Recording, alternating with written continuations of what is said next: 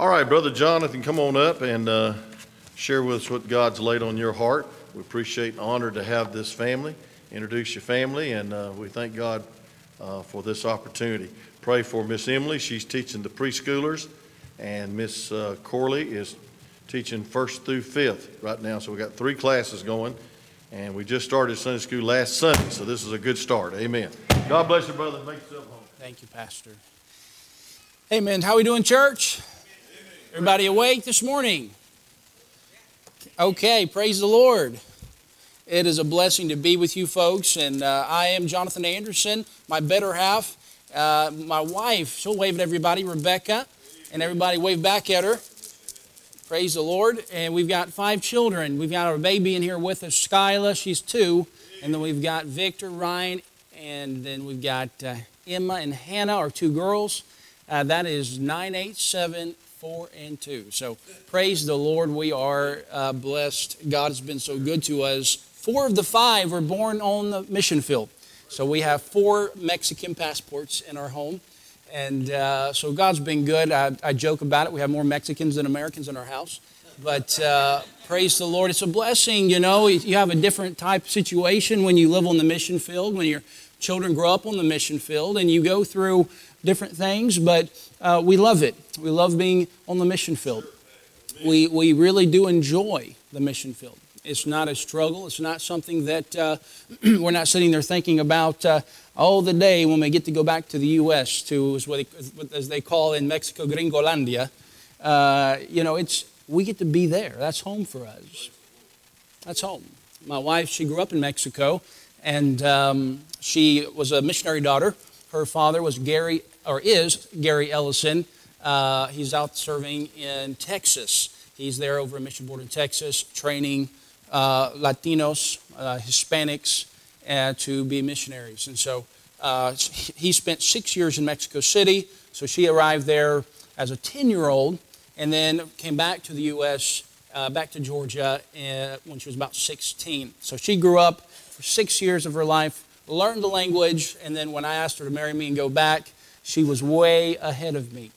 But praise the Lord, that was a blessing. That was a blessing because you get to kind of play catch up, and your wife doesn't have to go out and do the language classes with children. She was able to really just be a blessing, and so I really just was grateful for that. And then in 2014, after arriving to the field in 2012, we went to Toluca, and then there in Toluca in 2014 on the first week, the 4th of May, we started New Life Baptist Church. New Life Baptist Church was birthed, and what started out with 28 people on that Sunday morning, which was a blessing. We, had been going and handing out invitations for about 5-6 weeks straight. 28 people came out. I remember at the top of the hour, I was sitting there waiting on people to come, and no one was there. And then I realized I was in Mexico, and everybody's late. So praise the Lord, a few minutes later, everybody showed up. But 28 people came out, and we were able to see what God was going to do on just a small scale there in that first service. Alfredo, Maria Elena, they were there. It was their first service, obviously. He had a store right next to the storefront that we rented for the building. And our storefront for the church probably could have fit maybe 25 chairs. Before that, it was a place where they sold food. And we rented it, and we put a church in there. Amen. And right next door was Alfredo. And he asked me, I was sweeping on Saturday, right before we started the church, the first service, and he showed up. He said, are you having a church here? I said, yes, sir. I said, we're going to start a church, and we're starting tomorrow. He said, what time? I said, we're going to start at 12 o'clock noon. That'll be our first service, and then we'll go to our normal time after that. And he said, well, I'm going to come. I'm going to close my store down. I'm going to bring my wife. No, I didn't know Alfredo. I didn't know anything about him. I didn't know anything about his marriage. But come to find out, he had been married for 39 years. 39 years. And can you imagine 39 years without Christ in your marriage? Those of us that have Christ in our marriage have a hard enough time. Amen. If we're going to be honest this morning. But you know what? 39 years without Christ. And somehow they were still sticking it out. And he showed up, and his wife really didn't want to be there that morning. She was going kind of because he really wanted her to go. He felt as if it was a last chance effort for his marriage. He had already gone through the Catholic Church and tried different things. He had already gone to a retreat that the Catholic Church had for men with problems and alcohol and different things. Alfredo was a drunk. Alfredo was with different women. He was not faithful to his wife. And that's his testimony. He'll tell you that if he was standing here. But Alfredo had a messed up life. So did his wife. She had hate in her heart. She had bitterness in her heart. She had a lot of other things that shouldn't be in her heart. And you know, they came to church and I preached the gospel. And for the first time, they're in their 60s, 39 years married, they heard the gospel. For the first time. For the first time. They came back the next week. And they came back the next Sunday. And the next Sunday, they kept coming back. You know what? One morning I was preaching on the reality of heaven and the reality of hell. And they both got saved. They both got saved. Shortly after that, I told Alfredo, I said, well, why don't we study the Bible together? And he said, well, I don't know if I have enough time. So what time do you work? And he said, well, I work in the morning and I work in the afternoon and I work at night. I said, well, what time do you get off at work at night? He said, about 9:30. I'll close my store down. And I said, can somebody cover for you? He said, no, just my wife and I do the store. I said, well, just come to my house at 10 o'clock at night. And he brought the sweet bread, I had the coffee, and we started studying the Bible at 10 o'clock at night on Thursdays. And we just decided, you know what, we're going to pay the price. He looks like he wants to study, he wants to grow, let's pay the price, let's do what we got to do. And we study with them from 10 o'clock to midnight, sometimes till 1 in the morning, they'd be there. And we'd just be studying the Bible. And you know, I was tired, my wife was tired, but we were absolutely in love with the work of God.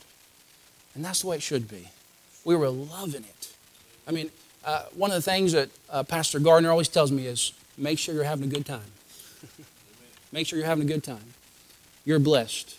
You're blessed to be doing what you're doing. And so they begin to grow. I remember one day Maria Elena was having a hard time, and she was thinking back on all the different things that had happened in their marriage. And she told me one day, she said, Pastor, I don't know if I can forgive my husband for all of these things. She had a lot of bitterness, a lot of unforgiveness. And I gave her some verses on forgiveness and how we should forgive others because Christ has forgiven us. And I remember one day, her daughter Alma called us up. She said, would you come over to our house? She was there with her husband, Diego. She says, my mom and dad, I don't think they're going to make it. My mom's just done. She's frustrated. She doesn't want to be with my dad anymore. And I said, Alma, listen, God is working. God is working. That's the Holy Spirit. I said, I'm going to come over to the house with you guys and let's pray for him. So I was supposed to study with Maria Elena and Alfredo in my house. They didn't show up because of the problems. They were just frustrated. I went to Diego's house, his son-in-law's house, and we just prayed for him. Little did I know, about an hour later, they came walking into the house. Alfredo was there and Maria Elena. They didn't know I was there. I didn't know they were coming. I told them to sit down at the table. I said, come sit down. I said, let's talk. And she sat on one side of the table. He sat on the other. And I looked at Maria Elena. I said, listen, he does not forgive. He does not deserve your forgiveness. And she was like, I said, but nor do you deserve the forgiveness of your God. And, you know, she began to cry and said, you know, Maria Elena, it would be good if you would ask God for his help to forgive your husband. Because you can't do it. Your love can't do that. You can't do that. She began to pray there. She finished. She looked up at me and she looked up at her husband. And she said these words, I forgive you. I'm sitting there that night in their house and I'm just like, woo, what just happened? I mean, talk about God working. It was amazing, church. Can I say to you now, they've been married for over 46 years. They're still together. They're still holding hands. That is what the gospel can do when it gets into the life of someone. When it changes somebody, the gospel is powerful. It can do the work, church. Why are we doubting what the gospel can do, church? Why have we taken the gospel down to be something that is only for some people or some other thing? No. The gospel is good news, and the gospel is powerful, and the gospel can change lives. And it did. I told you a little bit about Diego. That's the son-in-law.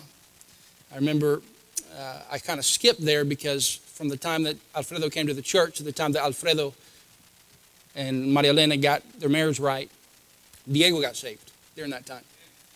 I remember Alfredo would go over to Diego's house after church for lunch, and he would tell Diego about this white American preacher. That was me. And he would tell him all the different things that I was teaching and preaching at church, and Diego wouldn't say anything until after he left, and then he would tell his wife Alma, why won't he shut up about that white guy? And he was tired of it. You know what God was doing, right? God was working in Diego's heart. God was using what Alfredo was saying to Diego. And when I was praying for Diego, they told me about Diego, and one night I went out and got some tacos, because that's what you do in Mexico. You get some tacos. Saturday night, I went up about 10 o'clock at night. That's when they're the best. And I got tacos, and guess who was there? Diego. I looked at him, and I knew. You know those moments when God's like, hello. I saw Diego, and I'm like, okay, God. I walked up to him, and I said, hey, Diego. He knew who I was. I was that white American preacher. There wasn't many white Americans in that area. I said, Diego, I want to invite you to church tomorrow. We're going to have a special service celebrating the birth of Christ. I said, and tomorrow night we're going to have a dinner. Would you come? He looked at me. He said, I think so. You know, I felt in that moment as if, you think about the story of Esther when she went before the king. And it says in that passage, the king saw that Esther had found grace in his sight.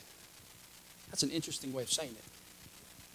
I think that night, Diego's sitting there listening to me, and in his flesh, he's thinking, this white American, I just wish he'd leave my family alone. But God worked in his heart. And Diego said, yes. That next Sunday morning, Diego came to church. He heard the message, and afterwards I was talking to him, and Diego said, whatever you're talking about, I think that's what I need in my life. Both of Diego's parents are devout Catholics. Both are deacons in the Catholic Church. So Diego has had a lot of bad run-ins with religion, if I can put it that way. Diego said yes, he came, and then I told him after church that evening, he came back for the supper and everything, the dinner that night, I said, Diego, would you like to study the Bible with me? And Diego said, sure. I said, okay, I'll see you Tuesday night at my house. So I start filling up my days with the different discipleship. He showed up Tuesday night, first Tuesday night, he was on the couch, and we were going through the discipleship, and you're hightailing it to the gospel, everything he asked, all the questions and everything I talked about, gospel. The second Tuesday night, I'm standing there, he's sitting on the couch with his wife, and my wife's sitting over here to my right, and I'm just going through verse after verse, and I'm sharing my testimony, how God's changed my life, and I'm going through all of this, and all of a sudden he stopped me, and he said, that's enough. I said, what do you mean that's enough? He said, I'm convinced. I said, what are you convinced about? He said, I'm convinced. I need what you're talking about. That's it. You don't have to convince me anymore. He said, but what do I do? I said, you just talk to God. Tell him what you're convinced about. He didn't shut his eyes. He didn't bow his head. He looked straight up. He just started talking to God. Simple prayer. Sweet prayer. And Diego got saved right there on my couch. We were giving our table to one of the pastor of our second church when we were leaving to come back on furlough. And I told the brother, I said, now brother, I want to tell you something about this table. I said, this is a special table. I said, there are some tears on this table. I said, there have been hundreds of hours of discipleship on this table. I said, this is a special table. I said, there's been changed lives right here at this table. Amen, church. Can I ask you a question this morning? Maybe God wants to use your kitchen table. Maybe God wants to use your life to see someone else's life's changed. Someone else with a life that will forever be changed because of the gospel. Because of the gospel. Let's give up the idea that we can change lives. We can't. But we have Him who can. After seeing God do a work through discipleship and people growing, I started the Bible seminary, which at that time was just a simple Bible institute, in 2015. And then from there we were praying. In 2016, I took some of the men we were training and we went up to an area called Lerma. We drove around and we ate tacos. That's what you do. And we drove around and we were praying over this area. And I told the guys, I said, listen, I said, there's no church in this area. I said, who's going to reach these people? And they've got a burden and they started praying. And one day I introduced it to the men of the church, early 2017. I said, man, I think it's time that we start another church. They said, okay, where? I said, well, you know, we've been praying for Lerma over here. It's about 15 minutes away. And in 15 minutes, it's more like 30 minutes, 35 minutes, because most people walk. And he said, the men said, well, yeah, we're for it. I said, well, guess what, church? I said, we've got the money. So let's cough it up. Let's do it. And they put about 10,000 pesos together that we had at the church. And the church, the first church plant, New Life Baptist Church, funded the start of Living Water Baptist Church. They bought the pulpit. They bought the first 15 chairs. They paid for the rent. They paid for the deposit. And lots of them showed up. On the 23rd of April, 2017, we started Living Water Baptist Church. And we had 60 people, 60 people there. It was really a place for about 35 people. So we had people just piling out the back. They were on the street looking in. I had the children's class out on the sidewalk. We just made it a class because there was no other space. And you know, I was preaching that morning and I'm looking out and you know who was sitting there? Alfredo, Maria Elena. And I was thinking, whew, God, you changed their life. Amen. And I'm looking, there's Diego. God, you changed his life. And I'm preaching the gospel and there's people that I'd never seen in my life there for the first time in that area. And they showed up and I'm preaching the gospel to them and I'm thinking, this is it. This is what it's all about. Amen. This is it. This is what's fulfilling. This is what life is all about. Sure. Living for eternity. That was a moment I'll never forget.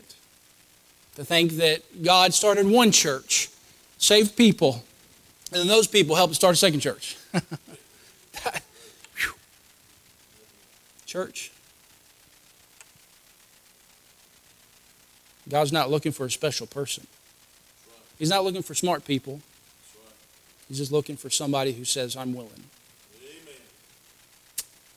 We currently have Manuel, Emiliano, Samuel.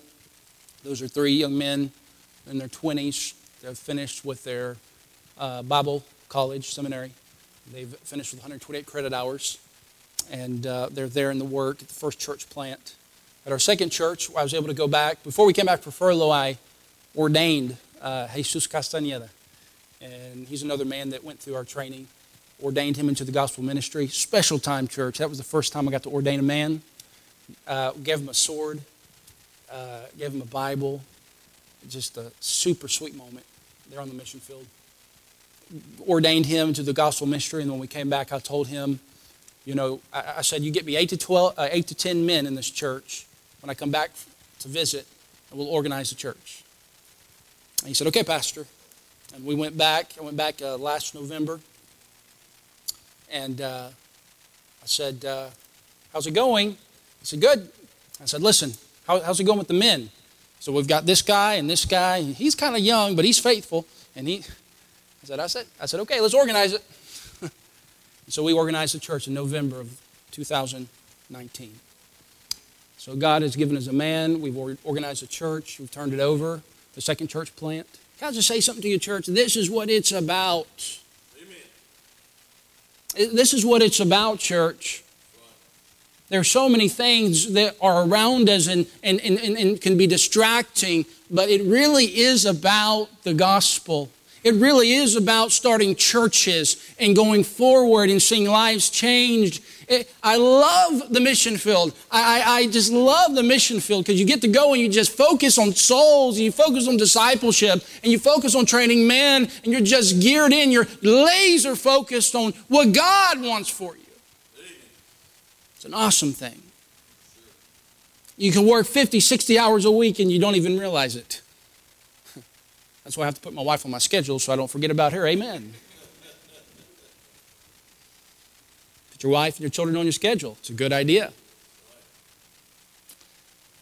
God has done amazing things. We started that church, praise the Lord. Now, it started in 2017. Today, it's a church that's on its own going forward. I don't give any finances at all to that church. God's blessed. We'd love to get them a building, at least a piece of property. We're praying about that. You do it for about $15,000 or $20,000 in that area. Super cheap. God's working. God's working. We had the opportunity in 2018 as well to go take a trip to Cuba. And I was able to meet a young man named Enrique. And Enrique is a super young man. He is focused. He is on fire. And I realized quickly that he was my key to reach Cuba. I can't go to Cuba. I can't stay in Cuba. I'm an American, and things aren't real well between us and Cuba, it seems. But you know what? I've got a young man on the ground. Long story short, we're able to go. I've been 3 times now, spent lots of time with him, and we are able to ordain him into the ministry. I had another Mexican missionary who had spent even more time with him before me, and so between the Mexican missionary and myself, we ordained him into the gospel ministry. God's done wonderful things. He's starting a church there. He's training men. And I plan on going at least 2, 3 times a year if I can to Cuba for about a week at a time to train men. You say, why are you doing all that? Because Jesus is coming back. Amen. Jesus is coming back, church. And I don't want to just be sitting there waiting on him. I want to be found faithful. I would love nothing more than be preaching and him come back for me. I would love nothing more than me to be discipling somebody and him come back for me. Let's be found faithful, church. Let's decide that it's worth it. The price that we will pay is worth it. Because it is a price you must pay.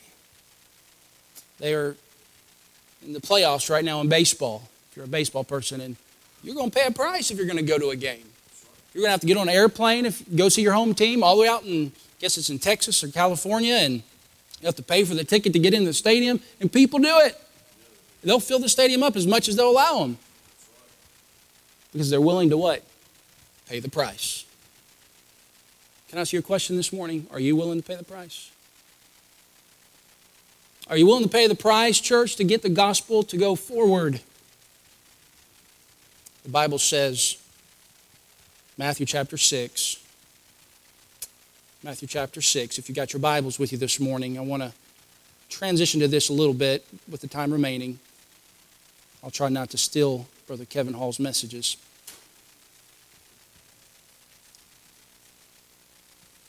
But Matthew chapter 6, listen what it says, church. It says, lay not up for yourselves treasures upon earth. Think about that. I've heard this verse hundreds of times. You've heard this verse. If you've been in church for any amount of time, you've heard this verse quite a bit. But it says, lay not up for yourselves treasures upon earth where moth and rust doth corrupt, where thieves break through and steal. Think about that for a second, church.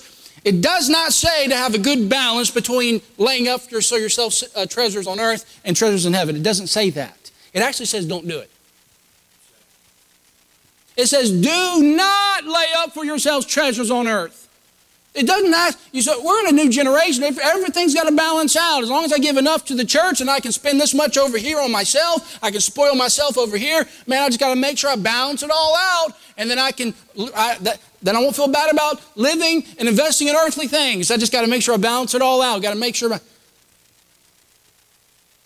Or is that really the Holy Spirit working in our lives? Is that the Word of God talking to us? Or is that us trying to reason things because of our flesh? It says, lay not up for yourselves treasures upon earth. Why do you say, why not? Well, it tells you why not. It says, where moth and rust doth corrupt. You've seen clothes that are moth-eaten, right? You don't want to wear those. Moth-eaten clothes. Moth and rust doth corrupt. What happens to a car that's left in the rain and then the sun and the rain and the sun and the rain? It's rusting. It's something that's going to disintegrate over time, church. Rust and doth corrupt, and where thieves break through and steal. Can I tell you something about Mexico? Do not leave your electronics in the car. Not a good idea. I've had telephones, I've had computers stolen. They've broken my window without thinking twice. They've got some sort of a machine or a device. They walk down next to the cars in the parking lots, and if it beeps, they know there's a battery in there, which is most likely a computer or a telephone. They know exactly where it's at. They break that window, reach in, grab it, and they're gone. They literally can do it in 10 seconds. So is it a good idea to leave electronics in my car in Mexico? I don't think so. Is it a good idea to put your treasures on earth? No. Where thieves break through and steal. Do you really want to put all your treasures in an uncertain place, church? You really want to put your treasures in a place where one day they're just going to disappear and be gone? We can't take everything to heaven with us, church. We must not live for the things of this earth. Amen. Says verse 20, but lay up for yourselves treasure in heaven, where neither moth nor rust doth corrupt, and where thieves do not break through nor steal. That's a safe place. You can mark it down, church. You can lay up for yourselves treasures in heaven, and it'll be there when you get there. It'll go on before you. You're going to one day go to heaven. You're going to see souls saved. You're going to see what God has done with a life that was completely given to Him.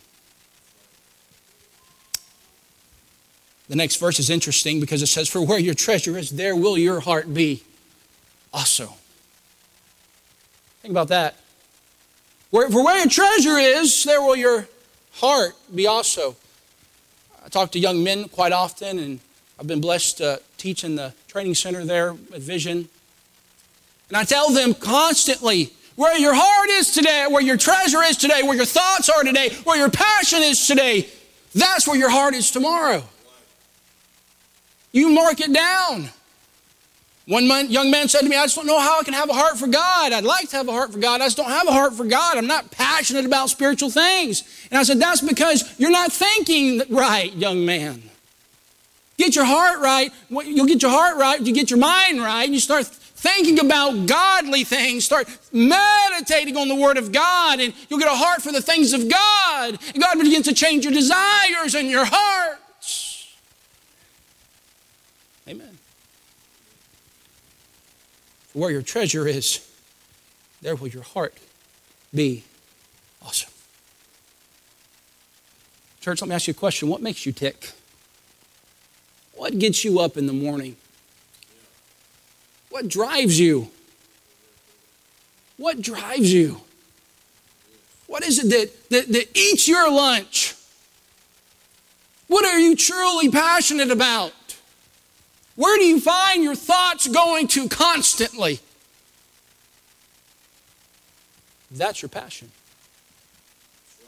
That's where your heart is. That's where your heart is. You say, no, that's not where my heart is. Well, you mark it down, it'll be there soon. It'll be there soon. Look what it says here, going a little further down in the passage, church. It says, no man can serve two masters, verse 24. For either he will hate the one and love the other, or else he will hold to the one and despise the other.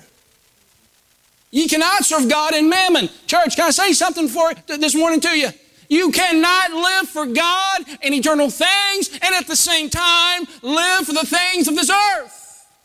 You can't do both. We try. We fight that battle, but the Bible calls us a double-minded man. And it says we are unstable in all our ways. We must decide that we're going to live a spiritual life with our mind set on Him. We're going to meditate on Him and His Word. We're going to renew our mind every day that we might know His will for our lives. You can't serve God and mammon. You'll love one, you'll cling to one, and you'll despise. You know what that means, church? It means you're either going to despise the things of this earth compared to your love for God, or you'll end up despising God in comparison to the love you have for the things of this earth. That's what happens. We have to take our heart under control and say, God, I want to guard my heart. I want to be careful with what I let in. I got to be careful.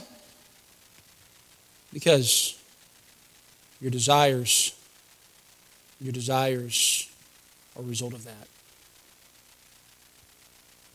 Look, it says down here, church. It says, take no thought, or therefore say unto yourself, take no thought for your life. We're at the next verse, 25. What you shall eat or what you shall drink, nor yet for your body what you shall put on is not the life. This life, church, more than meat, and the body than raiment.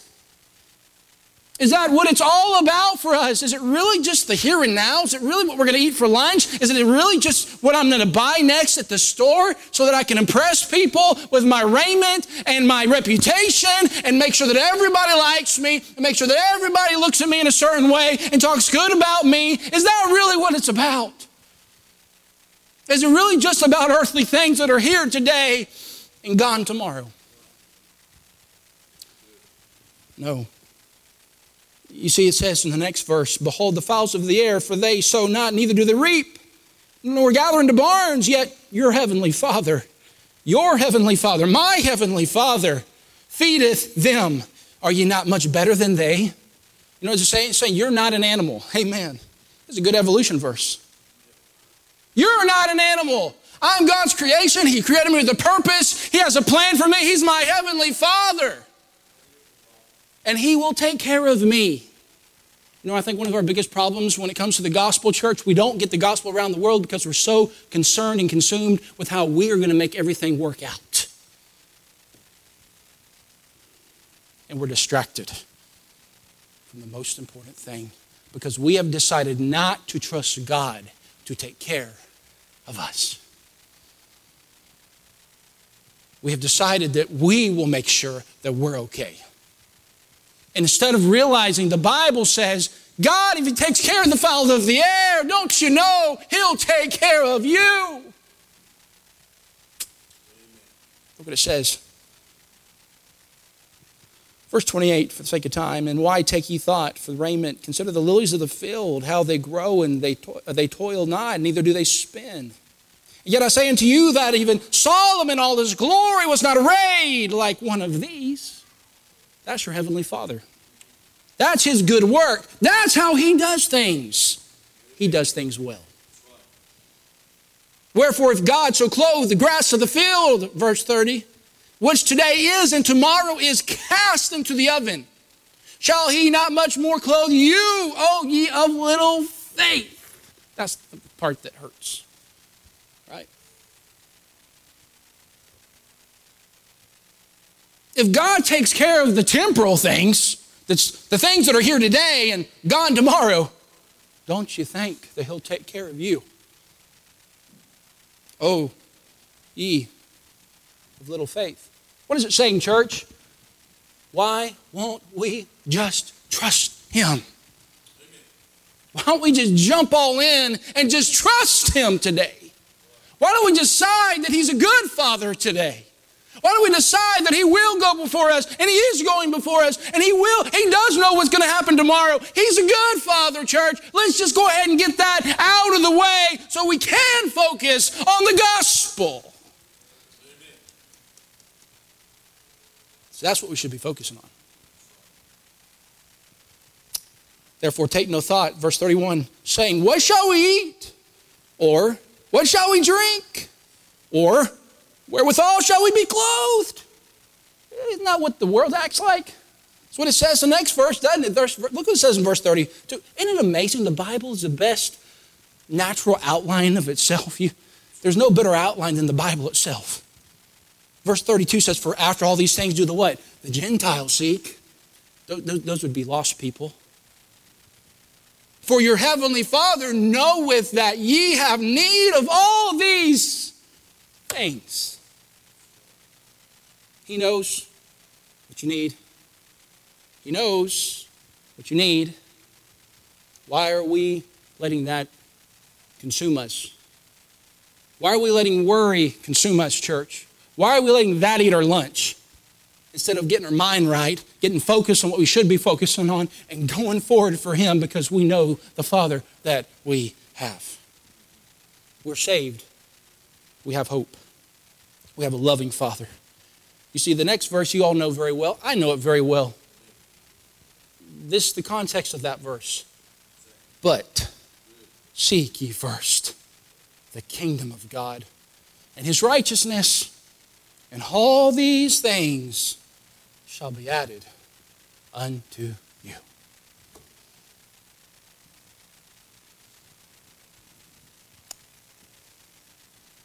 Could I just beg with you for a few moments? Please decide today that you'll trust Him. Please decide today that He's a good Father. Please decide today that He will go before you and is going before you, and He knows what you need before you ask. Let's trust Him. Let's quit worrying about the temporal things. Let's quit worrying about today and tomorrow. Let's put it in His hands. Let's go forward for Him. Let's keep our focus where it should be on the gospel, and I can guarantee you there will be a good outcome. Seek ye first the kingdom of God and His righteousness, and all these things shall be added unto you. All these things, clothes, raiment, money that you need, food, drink, all those things. You say, well, but I'm supposed to be responsible. You are, but you're not supposed to worry about it. Amen. But what about this over here in this situation? And preacher, if you just knew what I was going to be facing tomorrow, you don't know what you're going to be facing tomorrow. Why are you so worried about it? Look what it says quickly, 34. Take therefore no thought for the morrow. That's tomorrow, right? For the morrow shall take thought for the things of itself. Sufficient unto the days the evil thereof. What does it say in church? Listen, we've got enough to trust God with today. He's asking us to do things today. He's asking us to follow Him today. He's asking us to be faithful to Him today. Let's just do what we're supposed to do today. Let's not worry about tomorrow and let that eat our lunch so that we don't do what He wants today because we're so worried about the future when we don't even know really what the future holds because we can't see tomorrow. Let's just trust Him. You don't find a man on fire getting the gospel all around the world that doesn't trust God. We must trust Him and decide that there's one thing that should absolutely be our passion, and that is the gospel. Amen. Keep things in their place. We need things, sure. Pray to God and ask Him for it if you need it. But know that He's a good Father. Trust Him today. Go to Him today with confidence that He will be with you. I'll leave you with this. I mentioned the story of Esther. Long story short, she ends up going before the king. He saw that she found favor in his sight. He held out the golden scepter. She drew herself closer and she put her hand on the tip of it. He said, I'll give you half of the kingdom. You know that before she went into that situation, she had already prepared a banquet? Because she decided that she was going to trust God. Esther went into a situation that didn't look too good. Honestly, really difficult. But she trusted God, and by faith, she acted on that. She prepared a banquet. She invited him to that banquet, and God worked through Esther. Will you be that person that God can use? Because you simply You're not special. You just trust Him. Heads bowed and eyes closed. Father, thank you for this time. Lord, as I turn the service back over to Pastor, thank you for the opportunity to be with this dear church. It's a blessing to know that there are churches that love you and care about missions and going forward in this generation to reach this generation with the gospel. Lord, thank you for your love, your grace, your mercy. Thank you for the relationship that we can have with you. We love you, but thank you for your love for us. We ask these things in your holy, precious name. Amen, Pastor. Aren't you glad that the Anderson family sought first the kingdom of God and His righteousness? Then all these things will be added to you. You know what that means? He won't give you your greeds, He'll give you your needs. And there's a lot of needs that God's met in this family's life to flow through them to a lost and dying world. You know, we're not here just to be a reservoir of His blessings. We're to be a channel of His blessings. And that's why we have these Faith Promise conferences. A lot of churches are going to mission days. Thank God we're going to go all the way through Wednesday and not apologize for it. Amen? Because we need it. We need the preaching of the Word of God. And I thank God for this verse in context. Seek first the kingdom of God and His righteousness. Then all these things will be added unto you. What things? The things you need. God will provide. And that's what we're having Faith Promise Missions Revival for, is that realize that God will provide.